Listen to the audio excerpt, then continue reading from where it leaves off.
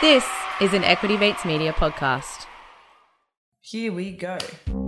Money conversations in early stages of relationships are difficult. I compromise all the time. Face harder choices. We got the house. No, my mother said, when you get older, I wish you'd hurry to get older so that you would settle down and marry a rich man. And I said, Mom, I am a rich man.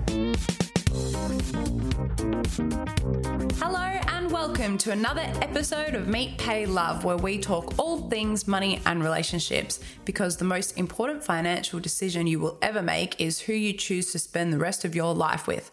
My name is Carmel, and as always, I'm joined by my younger sister Zoe. We'd like to start off by acknowledging traditional custodians of the land in which we are recording and listening to this podcast on today.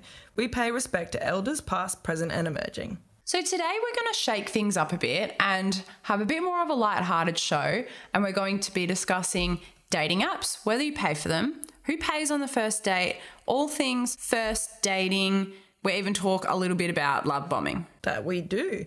Because it's funny, I've never really been on a dating app. And I'm not sure if it's the same for you, but I reckon the first and only time I've been on a dating app was when it first came out, and my friends and I went on it more as a laugh.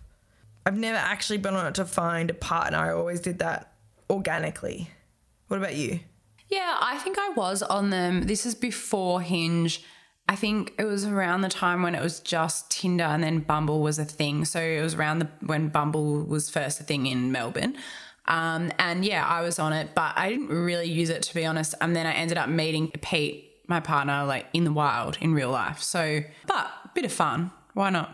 Yeah, well, it seems really fun, and I've always liked to use my friends' dating apps, which I'm not sure if that's, like, disrespectful, but I really like to just jump on. I love swiping everyone. I love swiping. I love the naughtiness of it. So would you ever pay for a dating app, do you reckon? Nah.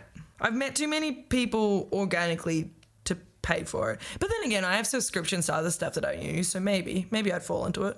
Well, I think I wouldn't, just purely because I'm a bit of a tight ass in that sense. Yeah, that makes sense. Not because you are tied up. Thanks, though.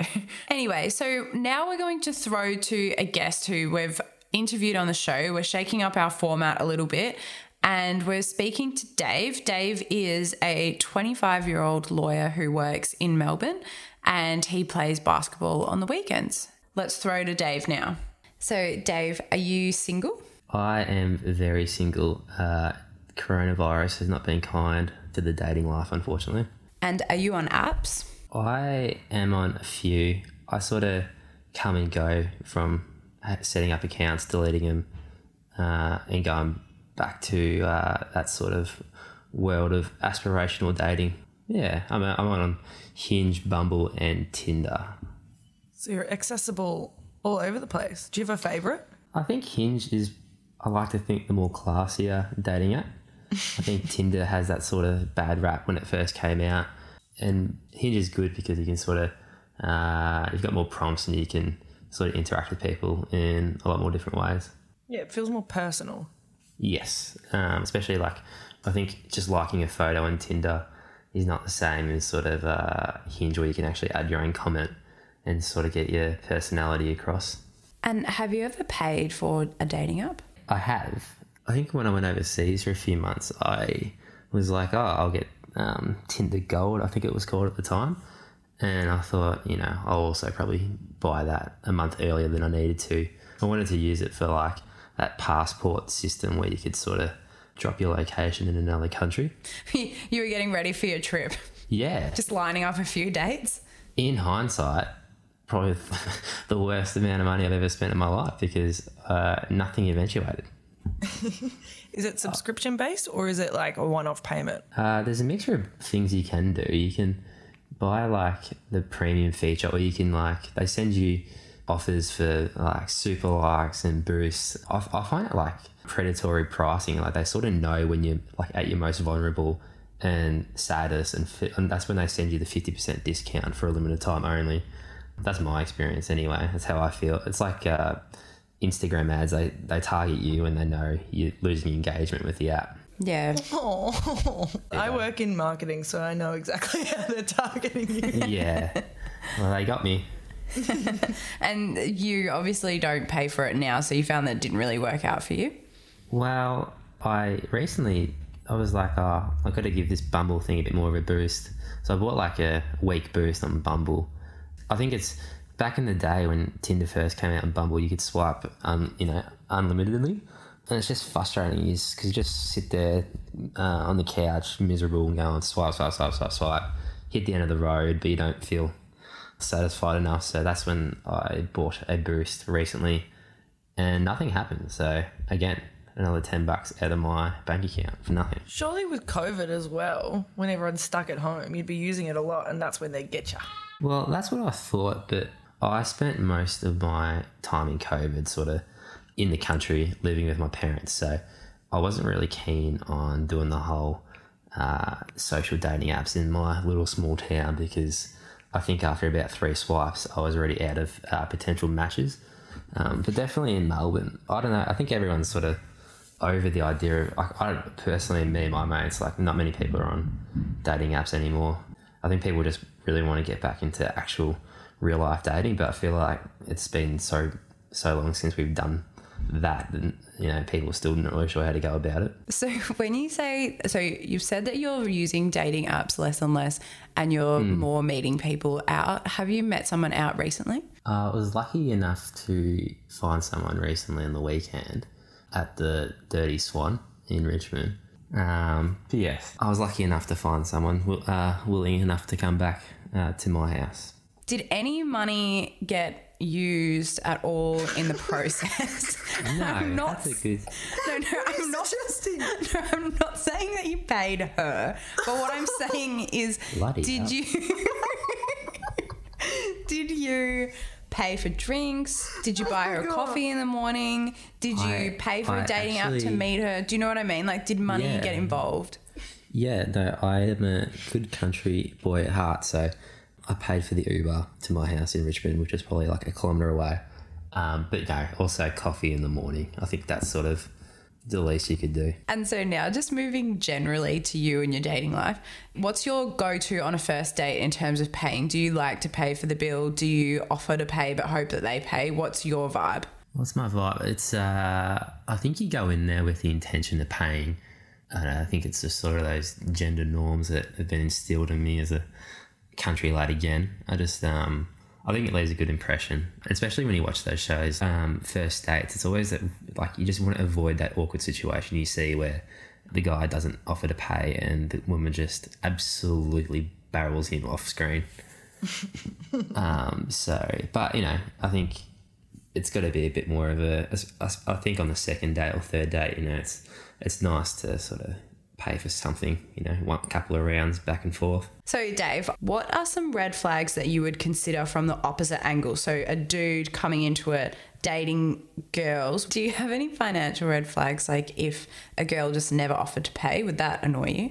I think when your partner or your potential partner is willing to, shout you a few drinks or even pay for the meal, it shows that they're probably a lot more interested than they otherwise might seem if, it was all just take. How do you feel about splitting the bill? Splitting's a bit weird. I think if you're going to go on a date, I think, you sort of, if you can, I think the best option is, have a few drinks early and just sort of pay as you go. You get one round, I'll get the next. And then, if you have dinner, then splitting just has it's just an awkward, I think a more fun game is sort of, getting the waiter involved, putting 2 credit cards in a hat sort of thing, like making a bit of fun who's going to pay. I think that really livens up the situation. Zoe and I are both anti-splitting, so good answer. Yeah. I hate it. I think it's awkward and embarrassing and I don't want to do it. I'd rather pay. Yeah. No, and, I always go, I always say, like, I'll pay for dinner, you just get the gelato on the way home. Thanks so much, Dave, for allowing us to interview you and ask you some prying questions and being so open with your answers. So, Zoe, do you reckon that dating apps were more popular in Australia due to the coronavirus? Definitely. I feel like people were bored at home and so they had to jump on it. Yeah, and that is true. According to Hinge, 70% of its users would be interested in going on a virtual date outside of the app based on a recent poll. And Hinge is also reporting a 30% increase in the number of messages being exchanged between users during the coronavirus. Honestly, I'm not surprised by that. I think if I was single during coronavirus, I would have jumped on the apps a lot more. Definitely. And what age group do you think is the most popular on dating apps? I'd say 25 to 35. You're exactly correct. 25 to 35 covers over 40% of the age group of people on dating apps, with the next largest group to be 35s to 45. Yeah, okay, that makes sense. And what do you think about gender? I'd say I'd almost skew it more to men. How much percentage to men? Say 60 men. No. Go with your gut. 60 men, 40 women. Close. 76% male and 24% female. Bejeebers. I know. And overall, there's 1.7 million Australians using online dating apps at present. And the revenue in this sector is expected to grow from 35 million, which was in 2020, to 51 million by 2024. So it's a huge industry. Now we're going to shoot across to get the different side of the story. We're hearing from a female. Her name is Georgia, and she has a unique perspective because she runs her own podcast called the Dates Podcast, and she hears all about dates. Hello. I'm not sure if that's too much of a expert opinion, but I've heard a lot of dates, been on a lot of dates, can talk about dates for sure. Have you ever paid for a dating app before? I have not. I mean, they're hard work. They are a lot of time and effort. So I feel like I definitely know a lot of people that have, I guess, paid for them and being like, it cuts out half the time. Makes it easy. Well, then you just have your matches appear, the ones that have already matched with you. So you're just filtering through and I guess selecting if you want that partner or not. So I feel like it'd money be the well same. spent. Yeah, it'd be the same, but you just have more access to like different people. See, your matches are only the ones that have already said yes to you. So you know that if you said yes, then you can start up a conversation. All right, well, there you go. How do you feel about splitting the bill? I feel like, in talking to a lot of people on the dates, this is the ideal scenario, in my opinion. You're going for drinks. You pay for a round, they pay for a round. If you're getting to a third round, it's a good date. And by then, you know, then you can just start feeling it out. And you're probably pretty drunk by then as well, so. Feeling more things out. I don't know. You're seeing if the date's carrying on to something more formal like dinner or an activity or keeping the night going. So that is what I love to do. I love just to split a round or two. I feel like that's a really easy way to negotiate it. Because I don't know, I mean, my experience, I'm, female, heterosexual, and the classic dating of a guy, I feel like there still is that pressure that they feel like they need to pay for a date. I've definitely been on dates and at the end, they're like, no, I've got this. And as well in my head, I'm kind of like arrogantly thinking like, I probably earn more than you. I really probably would. I feel like I've probably got like 2 free dates. And the first one was like a full dinner date. And the guy was like, you can grab the next one. Which to be fair, I was like, oh, that's a little play. But he was the one who cancelled and we didn't. He's all I didn't want a second one. And then the other guy who paid for a date, these are and I've been on a lot of dates about, but the only other guy who paid for a date, he was again really like, I want to pay. And I was like, oh, for sure, whatever. Again, he was like, you grab the next one, which I'm like, now I've learnt this maybe is a bit of a classic line to get a second date. But that was pre the Rona. And then a little panini date, and we went for a walk, and I bought us 2 coffees. So really came out not on top there. But if a guy were to be like, let's split this one, what's your reaction? To preface this... I feel like I am trying to split the bill. Like, I feel weird if there's a presumption that they're paying. I'm like, it's 2021. Come on. See, I hate splitting the bill. I do not like that awkwardness, but I would more than happily pay for the whole thing. Like, I'll be like, I'll pay for this one. You get the next one. But like the awkwardness of it, like, do we split by like what we had? Is it a 50-50? What if I drank more? Okay. I see the nuances here. I feel like what you're talking about is in beautiful relationship territory. I feel like that is a lovely, safe place where you know multiple dates are occurring. But in this dating game of like date 1 or 2, I feel like there's that awkward energy between parties. And I don't know, I just really like a split bill because I think it's just like fair, even, you're both coming to the party. Also, dating should be fun and you shouldn't ever feel like you owe someone something. And I think that money sometimes has a little bit of that pressure on people. So I'm very much about the split bill. But I feel like in my experience, or particularly say like hetero dating, I feel like there's been a lot of presumptions that the guy's like, I should pay. And I'm just like, come on, why do we feel like we need to feel like that? We don't. Okay, so you're saying I'm coming from the luxury of being in a long-term relationship. The absolute liberties that you can take. I was thinking about this. It's going to be awkward anyway. Let's just split the bill because it's already awkward. I was thinking about this earlier. Well, I before have gone into a date and I was absolutely smitten by this guy and he'd asked me out for dinner. And I was like, I'm stressed about a dinner already. That's a long date and it's an expensive date too. We went to a really nice restaurant. And I did what I look back now as a strategy, if you will, of bringing cash with me. Because I knew we'd get to the end of the date and he would whip out his card and then I would feel uncomfortable. So I just bought cash and then like kind of like forced him to have like cash. And he was like, the sneaky like putting it back on him, being like, well, there's the cash. I don't owe you anything. We're all done. Literally. If we wanted this is square now. Literally. And I've never had a guy do that. Like I've definitely, again, gone, like shouted a first date, super happy to. Yeah, never had a guy whip out cash and be like, no. So you said earlier that you don't want the guy to pay necessarily all the time or straight away, or there to be an assumption that they pay because of the expectation that it might set up. Is that coming from a place where you've experienced that a guy has paid and then they've had an expectation? Or is that something that you think might happen? I think it's more an ego thing. I think that, I don't know, it almost gives them like a sense of bravado at the end of the date. And I think I almost see it as almost, I guess, testing at that partner and seeing how they react. Because I think I've dated people in the past and they definitely get like a sense of bravado and a sense of like, hell yeah, I'm this dude and I'm paying and how great am I? And I just am kind of like, let's bring those egos down a little bit. I don't know. I think that's maybe what frustrates me the most, rather, I guess, than maybe the word expectation. I guess when that's maybe like alluding to something else. But for me, it's, I guess, a lot of ego that I'm just, I don't know, I don't think we need to have.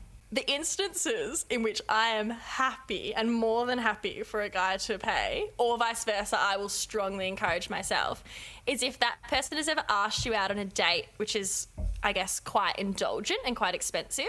Like I've had a guy take me out on maybe it was like a first or second date to the theatre, right? I'm not going, sure, I'm going to pay half.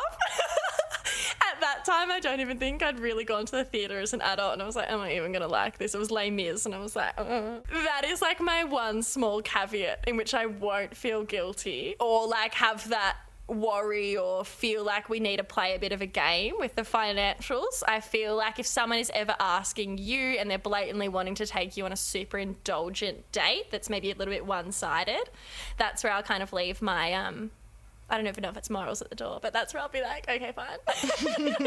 You're listening to Meet, Pay, Love, a podcast where we talk all things money and relationships. My name is Carmel, and as always, I'm joined by my sister Zoe. We're going to take a short break now to hear from our sponsors, and when we come back, we're going to hear from Samantha Jane from The Husband Project. Now we're going to throw to an interview that we did with Samantha Jane. She's a leading dating coach, relationship expert, and matchmaker. Samantha is excited to come on the show to share her years of experience of her secret tips and techniques she's learned and tried in her personal life about how to find a husband. Samantha Jane runs The Husband Project. Thank you so much for coming on the show, Samantha. Why don't you start off by just telling us what is The Husband Project and how did you get into it? Good question, Carl. So the Husband Project is something that I developed quite a few years ago. I've been in the industry for 15 years, and I noticed that there was a pattern that successful professional women were wanting to meet an eligible man and they had no idea what to do. And I have the secret formula to know how to identify the right man, how to ignite attraction, build that connection, and get that ring on your finger. So one of my questions for you is, how much do you yourself consider finance in dating, and how much do you encourage your clients to consider the financial position of someone that they're dating?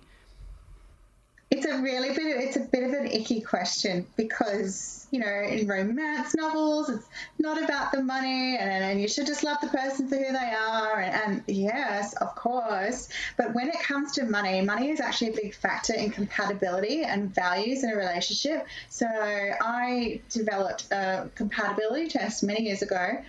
And money, I worked with a leading relationship psychologist, and money was a big factor because, let's face it, it comes down to the types of holidays you go on, the types of lifestyle that you have, how much you like to go out, how much you like to spend, where you want to live, like all these factors, how you bring up your children if you do that. So money's a big factor, and even when going on a date with somebody who pays, it's a touchy subject, but it's really important to consider, because if you are very financially savvy and you're with somebody who's a spendthrift, it's going to end in tears and you won't be a team.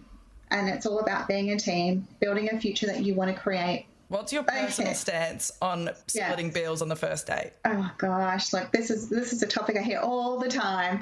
Look, it is so nice to, even though you've got equal rights, it just feels so good when the man picks up the check and you feel really looked after, and maybe you can go out and buy the ice cream or a drink afterwards or whatever it is, contribute in that way.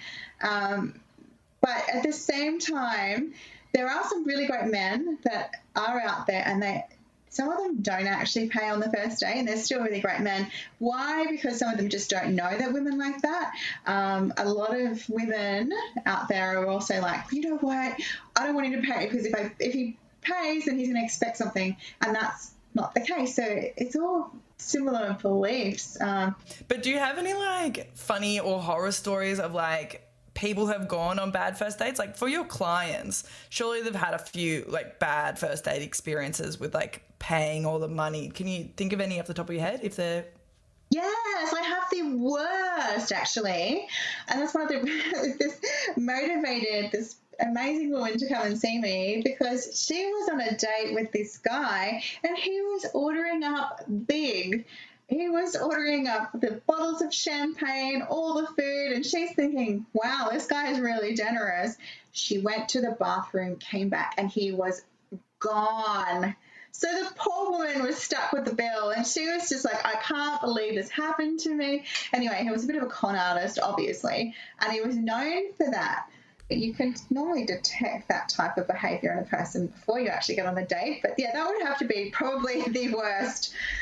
I couldn't do that. I would be so mad. Like, I don't even know how you'd contact him. Like, would you chase him up after that? Like, what's your next steps?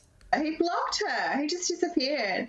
What kind of tips do you give your clients in terms of how they can vet people that they might be dating, or how they can avoid those kind of situations? So traditionally, we don't know how to date because nobody teaches you. So you look at your parents and your friends and families and movies and you're like, oh, this is how I feel around him.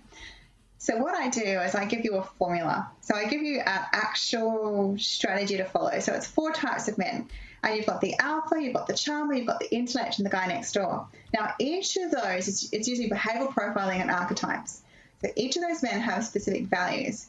So if you're going with an alpha charmer, he's going to chase you so much until he gets you. And then when he's got you, he'll look for the next shiny thing. He's going to look for the next best thing because he gets bored easily. He's your typical James Bond. You know, he's always around pretty women, who's successful women think, I'm going to be the one that actually gets him to commit. And you won't be. Even if it's a short term, I made that mistake myself, you know, thought he could commit, but in the end he was having a double life. So they're the ones to avoid. Then you've got the alpha intellect, which most women love because you think He's so intelligent. He's so masculine. The problem with him, he has no empathy.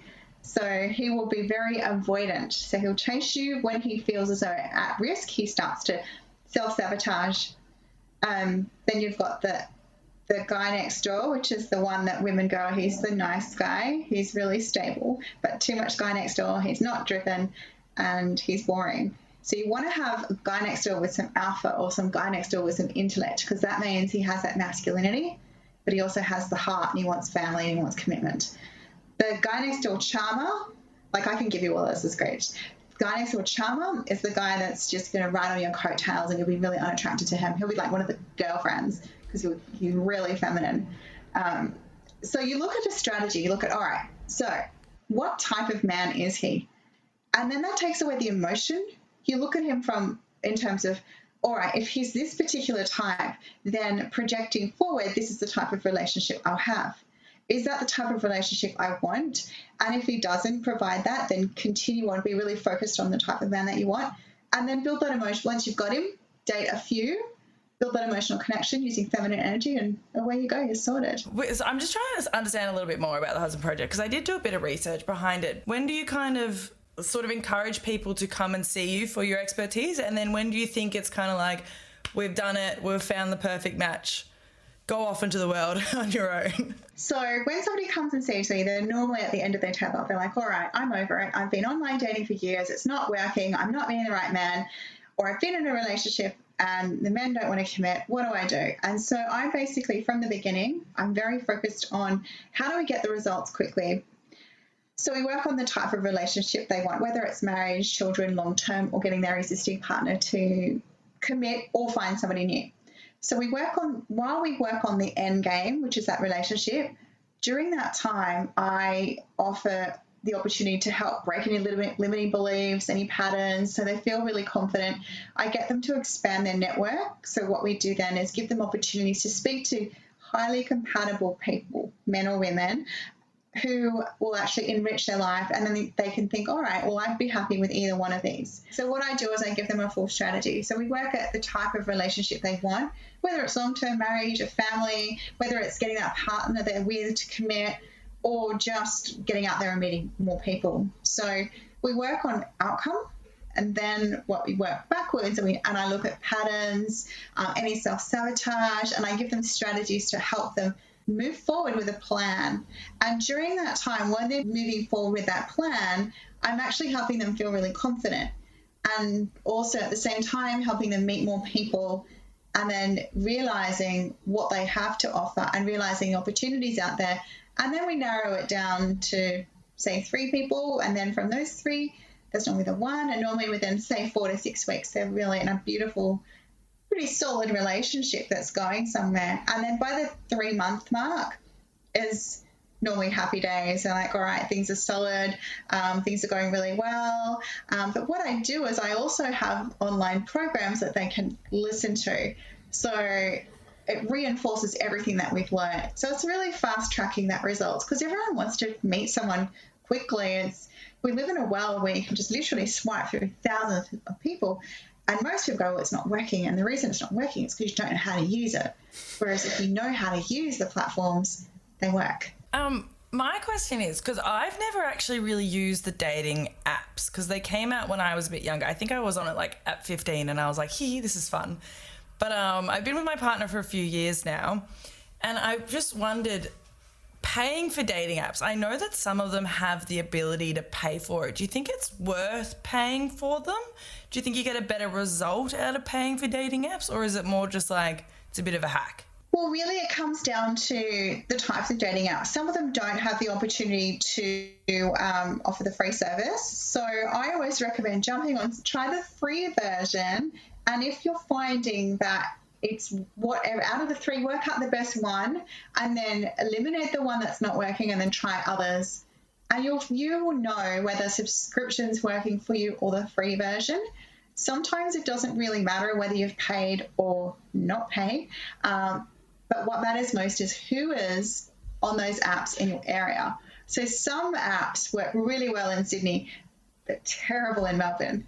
it's like going to the local pub, the popular pub, So you've got to look at where is everyone that's eligible in your area. They're out there, but you have to go out there and find it. And that's the beauty of it. You can be proactive. And you said earlier, you gave us an example of a pretty extreme, bad financial situation where one of your clients was essentially scammed. Are there any smaller, less obvious red flags that people can look out for in the initial stages of dating that they might be either being taken advantage of or that they might just not be financially compatible? Yes, definitely. So early stages of dating, especially with those toxic types of people, they will come in and they will shower you with gifts and tell you everything you want to hear, and you'll be thinking, this person's amazing. But you need to take a step back and listen to what they're saying about their exes. You need to look at how much credit they're living on. You need to look at whether their lifestyle matches up with their occupation, and just use a bit of gut feel as well. But look around when you're going to their home. What's that like? Are they financially responsible or are they irresponsible? Because it's nice to be showered with gifts, but that could just be a love bombing strategy. Are you comfortable with that? Somebody that completely spends everything. Say there was an example is one of my clients was seeing this financial advisor, and he was lovely at first. And she thought being a financial advisor, he was really set with his money. And most of them are. But this particular person wasn't. He went and bought himself some glasses, $500 sunnies. And then she was there and he bought her those sunnies. And then he was buying her holidays and buying her all these things. And she thought, wow, this guy is really earning stacks. But then she went to his home and he was in a pretty ordinary place. Hang on a minute, all this Prada, Gucci stuff is for show. And then she still didn't look at that. And then she eventually started a relationship with him. And then she realized he was just a walking credit card, a bucket of debt. And then, she had a home and he pressured her to buy a house together and sell the house she had because that was her house with her ex-partner. And he wasn't comfortable with that. But really, he just wanted to get his fingers on it. And so you need to look at those red flags early on. If someone's really a spendthrift, do they have the capacity to spend? Or are they just trying to love bomb you and show you, oh, look at all these gifts I'm buying you? So you mentioned the phrase love bombing before. What do you mean by that? Because that's actually the first time I've heard it. I think I kind of get it, but what do you think constitute as love bombing, and what are the signs of love bombing? I've heard of love bombing, but I would really like to get Samantha's definition. So yeah. Good question. Good question. Narcissist love bomb. And love bombing feels so good because as soon as you meet this man, swings on in his horse, he solves all your problems. He captivates you with his charm. He takes away all your attention. He showers you with these incredible gifts and you've never felt so good and you're wondering, where did this man come from? And all of a sudden, he becomes your life. And then slowly you start to see less of your friends and less of your family, and you become more and more isolated. And when you're in love with him, that's when the bomb goes off and he starts to pull away, and then he starts to tell you what's wrong with you. So the love bombing is a strategy that narcissists use to captivate you, to emotionally draw you in. And if you are not aware of it, you can get caught. Whereas if you're aware of it, and when you're dating, you need to just stay grounded and just go, look, this guy's really amazing. I love what he's doing, but let me just see how things go for the next, 3, 6, 12 months. Let me just see. He won't sustain it. And so with your clients, do they come to you? They may come to you at any stage in this situation, wouldn't they? Do you really say, look, I think this is what's happening? Yeah, absolutely. Absolutely. A lot of people come to me because they've experienced narcissism, they've experienced abuse. They're very intelligent people, and you can be smart, you can be savvy, but you could still be on the receiving end of cohesive coercion. I've been there myself, and that's also where I've really been motivated to go, all right, this is it. I need to show people out there what happens. So yeah, you can be at any stage and it can happen. What kind of advice would you give yourself now that you're in a happy relationship? What kind of advice would you have given yourself back then when you were either like experiencing maybe some sort of like abuse or like physical, mental, financial abuse, or like just and they're trying to find a man as well. It doesn't have to be any of that. Just trying to find a partner. What's your big sort of advice that you want to give to everyone else? Like your general takeaway? Just make sure you are your best version. Fix yourself before you get somebody else to try to fix you, and also just don't let anyone suffocate your attention. Take the time to actually look at that person. I've met them. I want to step away. How do I feel? Are our values aligned? Could this be going to where I want to be? Like, slow things down a little. Thank you so much, Samantha, for telling us all about what you do in the Husband Project and a few little tips and tricks that we can take into place to really find the perfect person to spend the rest of our lives with. My big takeaway from that is to know what your objective is before going into any relationship. When I was studying communications, we had this one like absolute God rule, and it was know what you want out of the sentence. And that's what you should be putting into like everything in life. Like, you just don't speak for the hell of it, and you shouldn't just date for the hell of it. Well, for me, the main thing that I took away was be in a position where you're your best self and you're most comfortable in yourself, because if you're going out there feeling like questioning your self-worth or things like that, then you are probably going to find someone that doesn't really appreciate you and treat you as well as you deserve to be treated. So go in with the right mindset. Yeah, it's all about knowing your self-worth. I really, really think it's so important to listen to how a guy that you first dated or a girl that you're dating talks about their exes or talks about other women in their life. If they're talking badly about their ex, like, oh, my ex was crazy, or like they did this and that, then I would just be considering how they might then speak about you in the future.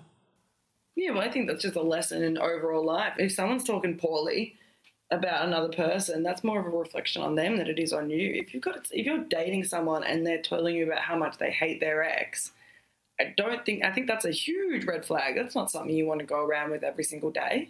Yeah, I agree. Thanks so much for listening to this episode of Meet, Pay, Love. We hope that you've enjoyed the shake up in the format. Please send us an email at mpl@equitymates.com and let us know. We've changed our emails. We used to be Zoe or Carmel at equitymates.com, but now we're together in one email address, mpl@equitymates.com. You can also find us on Instagram at meetpaylove. And tell us what you think. Did you like the more casual and lighthearted episode? Did you like more of an interview style with our everyday person? Please get in touch with us, as we love to hear your feedback. Meet, Pay, Love is a product of Equity Mates Media. All information in this podcast is for education and entertainment purposes only. It is not intended as a substitute for professional financial, legal, or tax advice. The hosts of Meet, Pay, Love are not financial professionals and are not aware of your personal financial circumstances. Before making any financial decisions, you should read the product disclosure statement and, if necessary, consult a licensed financial professional. Do not take financial advice from a podcast. For more information, head to the disclaimer page on the Equity Mates website, where you can find ASIC resources and find a registered financial professional near you. In the spirit of reconciliation, Equity Mates Media and the hosts of Meet, Pay, Love acknowledge the traditional custodians of country throughout Australia and their connections to land, sea and community. We pay our respects to their elders past and present and extend that respect to all Aboriginal and Torres Strait Islander people today.